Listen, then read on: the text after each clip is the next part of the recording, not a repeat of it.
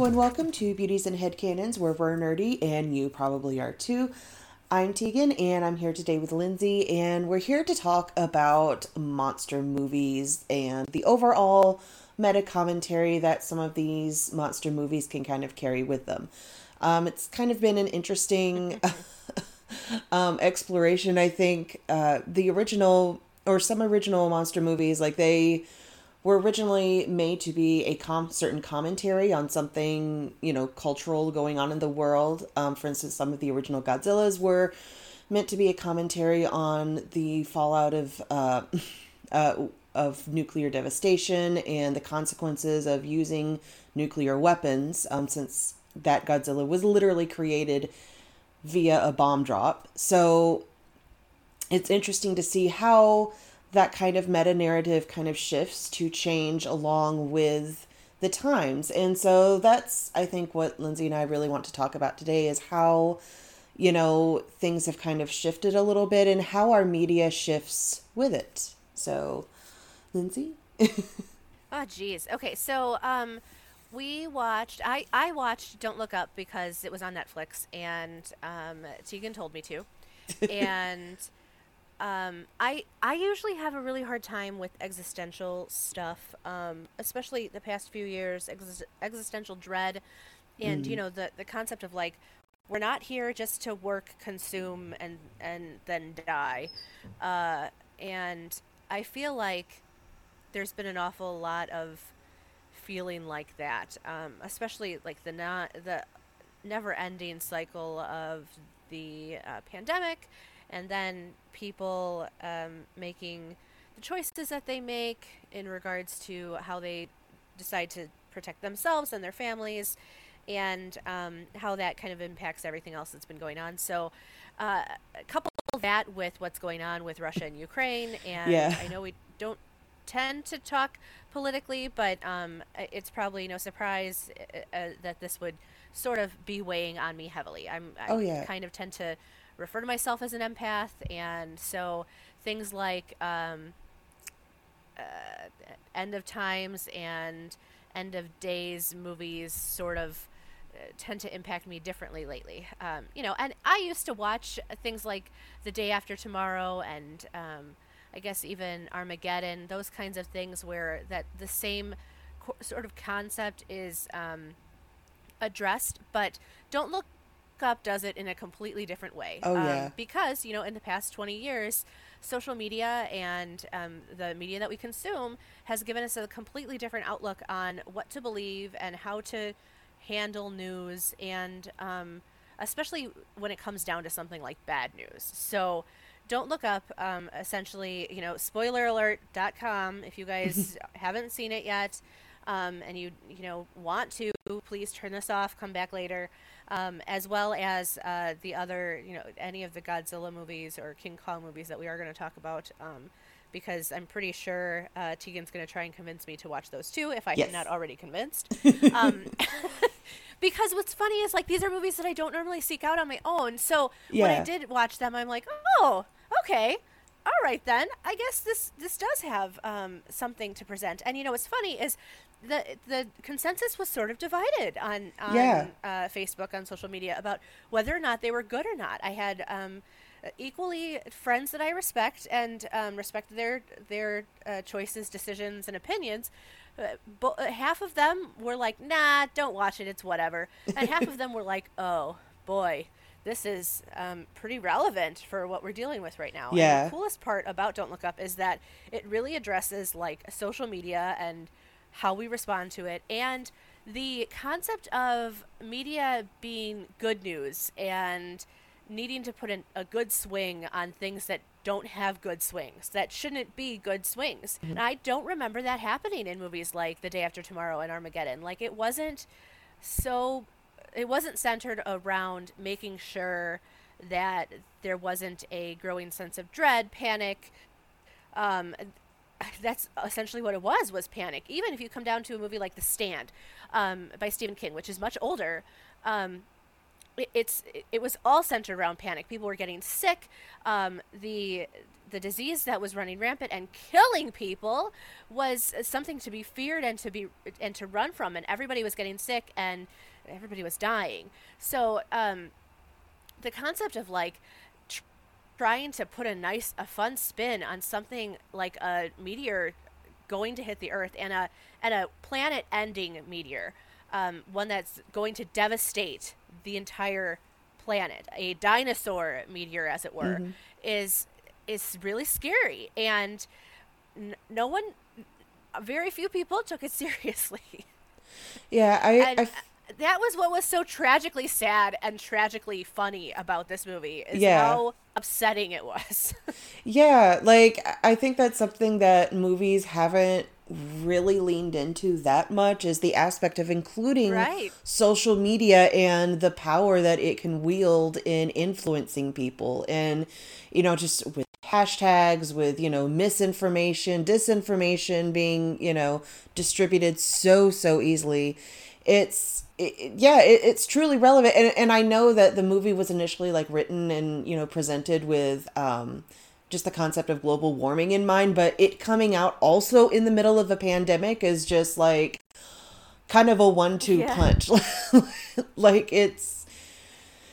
yeah, It hit really close to home in some yeah, places. yeah. Yeah. That's why, I felt I highly advise, if, you're still listening and you haven't seen it yet, I really do advise you to, be careful if you're very prone to having like existential depression or, anxiety or panic attacks, because, I can really see how, people who are sensitive to this kind of thing will, react to this movie. And it, I wouldn't want any of y'all to, harm yourselves mentally by watching it. yeah. But, you know, obviously, if you can handle it, I do highly recommend watching it, because just presenting the power of a propaganda machine like a president, or, social media, swaying one way or the other, news being prioritized by hits rather than by, actual relevance. It's, Mhm. yeah, it's a lot to take in and kind of consider for your own lives and what you consume and what, you allow yourself Yeah. to consume on social media. Like Like how Tegan you, warned me. No, so Tegan warned me and yeah. made sure that I knew about it, just so that I could make sure I was in like the right headspace to watch this movie. Oh, yeah. And honestly, given maybe 2 years ago, had I had watched this, I would have probably had a really rough time, Mm-hmm. because of just some of the things that are addressed, and like the cringy bits, like the president, who is played by the amazing Meryl Streep, Oh I my think, gosh. Yeah. right? Wasn't it Meryl Streep? Yeah. Um, And that was amazing. just was so cringy and so weird and so strange, but like in the sense where I feel like it was weird and strange, but very relevant Mm-hmm. for some things that have happened in Yeah. the climate recently, and uh, just like the most weird events that happen. The idea of news anchors coming up with fun ways, and like the affair that Leonardo DiCaprio's character has with, gosh, I didn't even recognize her, but it was Kate Blanchett who played Mm-hmm. the anchor woman, Yeah. and I I was didn't losing my recognize her mind because either. I had no idea that was her. Yeah. We saw her name in the opening credits, and I was like, yeah, sure, cool. This sounds like a pretty good cast. And then, of course, I recognized Timothy Chalamet and a few other people who show up, who have been around for a while. But I was like, who was Kate Blanchett exactly? And then I had to go back and like see a picture of her in, look at a still and be like, okay, all right, yeah, I guess that was her. Okay. Yeah. But just like the weird relationships that these people have, and completely inappropriate relationships. Mm-hmm. Jonah Hill's character is like the secretary, or he's the assistant to the president, and that's his mom. And I was Yeah. like, no. And he says really ridiculous things like, oh, if she wasn't my mom. It was just so ridiculously relevant. Yeah. I feel like this And I was losing my movie. mind too, because like No, go ahead.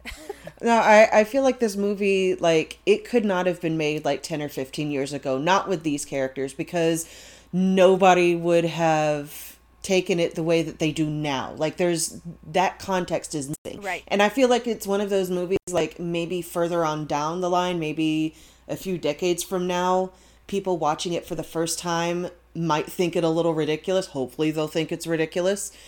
And it'll So. be like a whole like little commentary now on this weird little microcosm that this late 2010s early 2020s has fed into.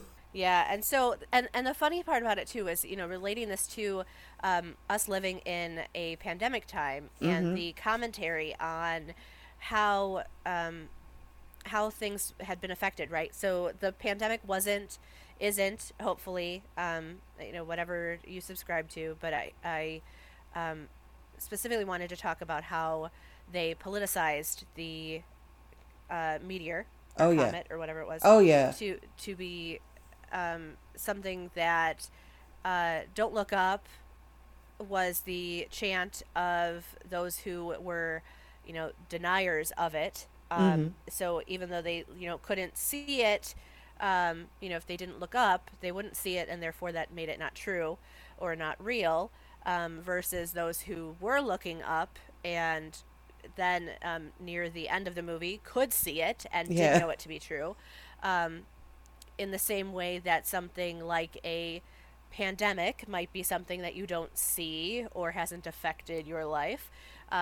But and so you can deny it all you want until it does, in a similar way. So I appreciated that commentary and the ridiculousness of the situation, right? Because Yeah. even in the very end, when they also financially incentivized the this natural disaster as well. So it was this ridiculous idea that they could take apart the comet while it was on its way to Earth and then harvest the materials, because the materials were supposed to be very, very expensive, Very valuable, yeah. very Especially in the tech valuable. sector. And right, and so they talked about how they were going to be able to harvest that, and when that didn't work, spoiler alert, it and like I didn't.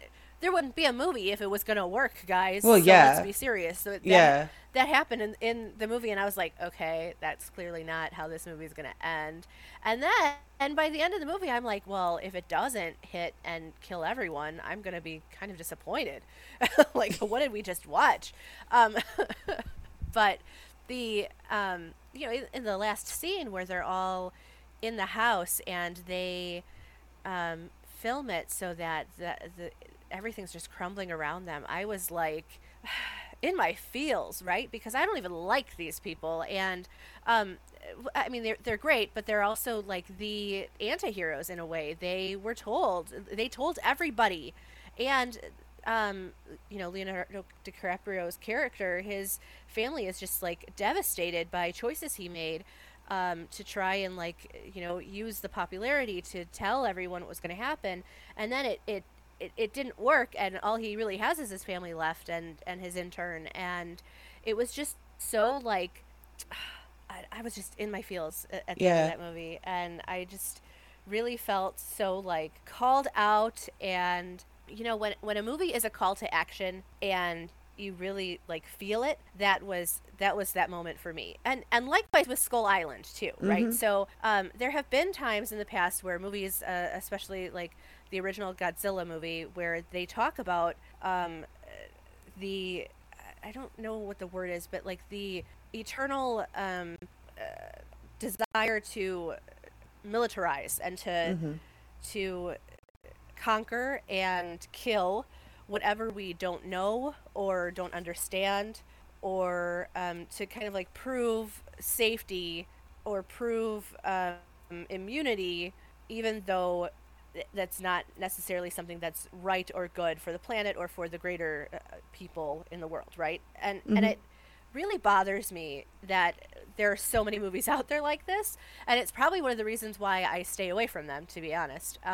But while watching Skull Island, I was absolutely super irritated by Samuel L. Jackson's character, because he has no reason after he finds out that his last man is dead, to go back and decide that he just wants to kill Kong just because he can. Yeah. And it's like, just get your butt off the island, dum dum, and leave it be. Which is great because, after having seen the natives that live there and the way that Kong protects the island, Tom Hiddleston's character and Weaver is Brie Larson's character. They go back and they want to save Kong, and I loved that bit. Like that was a great testament to them understanding the severity of the issue. But I really wanted Samuel L. Jackson's character to just bite it. Yeah. Once he was just like, "Oh, I'm going to do it because I can," with some napalm and just cause destruction and chaos, and because I can, like, ugh. And there was this like underlying, well, I have to do it because people shouldn't know that this exists. Like, what? Also, if an island has a perpetual storm around it, you don't go trying to figure out what's inside the storm. I know. That is the universe's way of telling you to leave well enough alone. Like, seriously. The minute I saw the storm as they were like going towards it, and I was like, wait, what are they doing? And Jason looks at me and he's like, oh, there's a perpetual storm around the island. And I looked at him and I rolled my eyes, and I was like, really? That they decide that they want to go chart it because there's a perpetual storm? Seriously? That should have been everybody's red flag. And then there's no movie. So, okay. So tell me about I'm going to talk forever about this because I'm so like, whatever. But should I watch Godzilla? What is Godzilla's thing? Like, all I know is that he's like a lizard person. Yeah, And so the monster thing. well, the interesting thing is, so you watched Kong Skull Island, so you saw like Monarch, you saw that organization, basically Yes. like trying to keep on its legs and everything like that. Well, by the time the movie Godzilla takes place, it has been well established now. They found all of these like alpha like animals, or quote unquote monsters, but they just classify them as animals. So there's like different locations around the world that they found that these like monsters exist, and so like that's where like you get different ones coming in, like Godzilla, like Mothra, like Rodan, and King Ghidorah. So that's basically centered around like they found a whole bunch, and now Godzilla is obviously like one of them. So it's shifting the narrative just a bit from the original Godzilla movies that were coming out, whereas in those movies, man created Godzilla with, nuclear weapons, and, it was basically, discussing the consequences of using nuclear weapons. And I mean, what better way to do that than have a giant lizard devastate Tokyo or whatever Japanese town that they have decided he's going to pop up in. But now in these new line of movies, they're taking the angle that Godzilla and these animals like him have essentially always been present, so they represent this nature and a certain balance in nature. And do you mind if I spoil a little bit of King of the Monsters for you? No, go ahead. Okay, so in King of the Monsters, I recommend watching Godzilla first and then King of the Monsters, because it leads kind of right into each other. It's very good. But in King of the Monsters, Godzilla wakes up and Mothra wakes up, and so they represent, a certain nature, a certain balance, and these terrorists wake up this creature called King Ghidorah.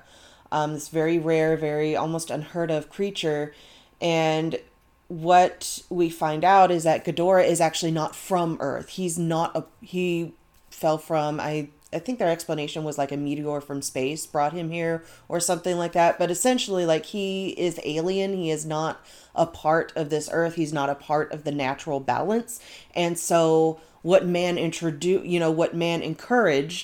to happen, upset the balance of nature. And so obviously Ghidorah goes on a rampage, and he and Godzilla fight, and man tries to interfere with the fight, and all that really happens is that Godzilla ends up almost mortally wounded, and Ghidorah is totally fine. And Godzilla was essentially like the only monster that can really stand toe to toe with Ghidorah. So like without him, it's like you've really messed your chances up now. So it really kind of hit home that, you know, obviously there is like, you know, we have a balance, certain balance in nature, and all of the things that we are doing, that we are exacerbating climate change, you know, we're making things worse. And, you know, if we keep going, it's going to get out of hand.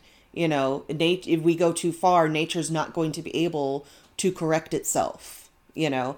So I know that's like seemingly an odd take for a movie about a bunch of giant animal monsters or like animals of legend, but I mean, really, that comment, you know, a greater commentary has kind of always been in the Godzilla franchise.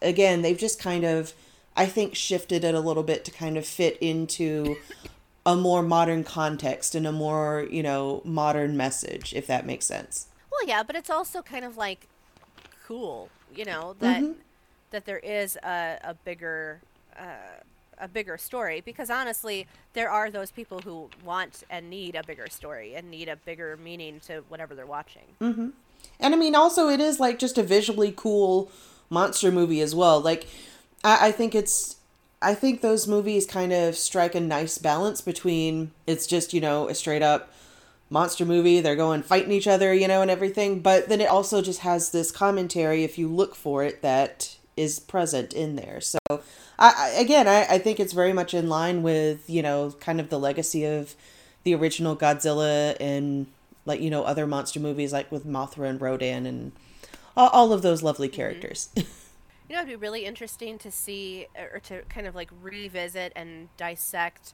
whether things like Predator and Alien have a like a foretelling doomsayer kind of arc or not. I It's know been a long that. time since I've seen Predator. Well, I know that Alien specifically does have like an anti-corporate message. Okay. I know Okay. there's like a lot of Yeah, and to be fair, like I don't remember Predator really, so yeah, yeah. But it's just really interesting that, you know, I know a lot of people just think of like Godzilla, or they think of these kinds of movies and they're like, oh, well, it's just, you know, it's just like a monster it's a movie, monster you know. movie. Yeah. Well, and But that's what's interesting to me is that that's how I felt too. So, um, I understand that kind of thinking, and yeah. so looking at it from a different angle is very kind of refreshing for me, I guess. I Yeah. don't know. Well, I I think dig it. part of that is, you know, with things like, you know, Hollywood blockbusters and, you know, this wide range of genres that we have available now, it's easy sometimes to forget that film is just a form of art. And just like, you know, other forms of art, like books, you know, writings, paintings, you know, obviously there is a surface to it, but then, you know, there can be that message hidden underneath it, because that is what a lot of art is. So, you know, it can be easy to forget that. And I totally understand, because, you know, so many movies out there are just, you know, they feel like these soulless corporate, you know, put together things that, you know, that they've pulled things out of these algorithms of what they think people want to see, and then have just mashed them all together. So it's, yeah, I totally get it. It's like, oh, we got a good one sneaking through here, you know. Exactly. Do you have a gaming corner today? I do have a little bit of a gaming corner. So as you all know, at the end of last month, or at about the middle of last month, Horizon Forbidden West was released.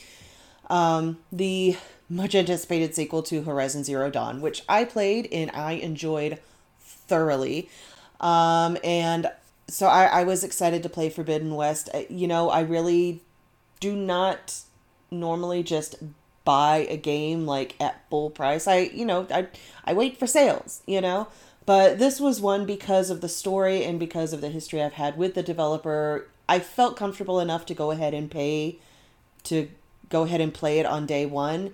And I do not regret that decision at all. Like, not at all. Ordinarily, I might, but in this case, it was absolutely worth every dime. I was utterly consumed by this game for just a week straight. I was going through doing every little errand and side quest I could, looking around this magnificent world and, getting to know all the new characters that we got to know. Plus, seeing them interact with some of the older characters that, we know and that we love and that we're familiar with. It was just really, really good and refreshing. So, I know this is a short little review, but I gotta say, Horizon Forbidden West, absolutely 10 out of 10. Loved it. Oh, also loved that they have a stash feature now, so you don't have to worry about all that strict inventory management that you did in Zero Dawn. That is probably one of the best things that they've added into the game. So yes, go check it out if you get a chance. I don't think you'll be disappointed, especially if you've played the previous game. Awesome. Very cool. So I think I have done my rant on these two movies and kind of like the social commentary that is the media that we get to consume now. I, encourage everyone to go watch it. I'm pretty sure I'm going to be binging a couple of the Godzilla movies this weekend, just to kind of see what they did with it, and kind of I'm expecting the best. So I'm excited. We also do have a lot of really cool things coming up. I told Tegan that they need to watch the trailer for Obi-Wan Kenobi and the trailer for The Secrets of Dumbledore, because, the fandoms that we subscribe to, I am excited to see the new things that are coming out. I am excited that Evan McGregor's back, and I've seen some videos of Hayden Christensen working with him for some stuff, and I just am elated. It's going to be 6 episodes, and the release date for Obi-Wan Kenobi was posted. It's like May 25th, so of course, May for Star Wars. And I am just elated. I couldn't be more excited because, I'm done with Boba Fett, and it's just time for more. I love the idea of going back and seeing what happened with Obi-Wan between that time, and I'm just excited. I'm excited all the time. I'm also kind of sad about Secrets of Dumbledore. I know that there was issues with Johnny Depp, and they recast Grindelwald, and I understand, they're trying to... I get it. I understand what's happening, but I don't have to like it. And there was a lot of controversy around that and his... and his recasting, so yeah. Yes. So I know what happened, but I also, but there's a lot of other, there's a lot of other great actors in those movies, and a lot of familiar faces look like they're showing up again, and that makes me excited. I think that their era for the magical world is kind of fun to dabble in and to look at, and I'm excited for that to be coming out too. I can't remember when it's supposed to come out, but I do know that it seemed relatively soon. So do not be surprised if one of us wants to talk about that soon. Probably me. And as always, if there's something that you'd like to hear us talk about, or if you want me to talk to Jason about something ridiculous, or any of the guests that we've had recently or in the past, they just need you to tell us, or for us to tell them to get back on here. I'm sure that Tegan would love to talk with Lee again too about something that's happening with them. So let us know and give us ideas, and we love to talk nerdy to each other while you listen. But geez, we'd really love for you to talk nerdy to us. So with that, as usual, I am Lindsay. And I'm Tegan, and thanks for getting nerdy with us today on Beauties and Headcanons.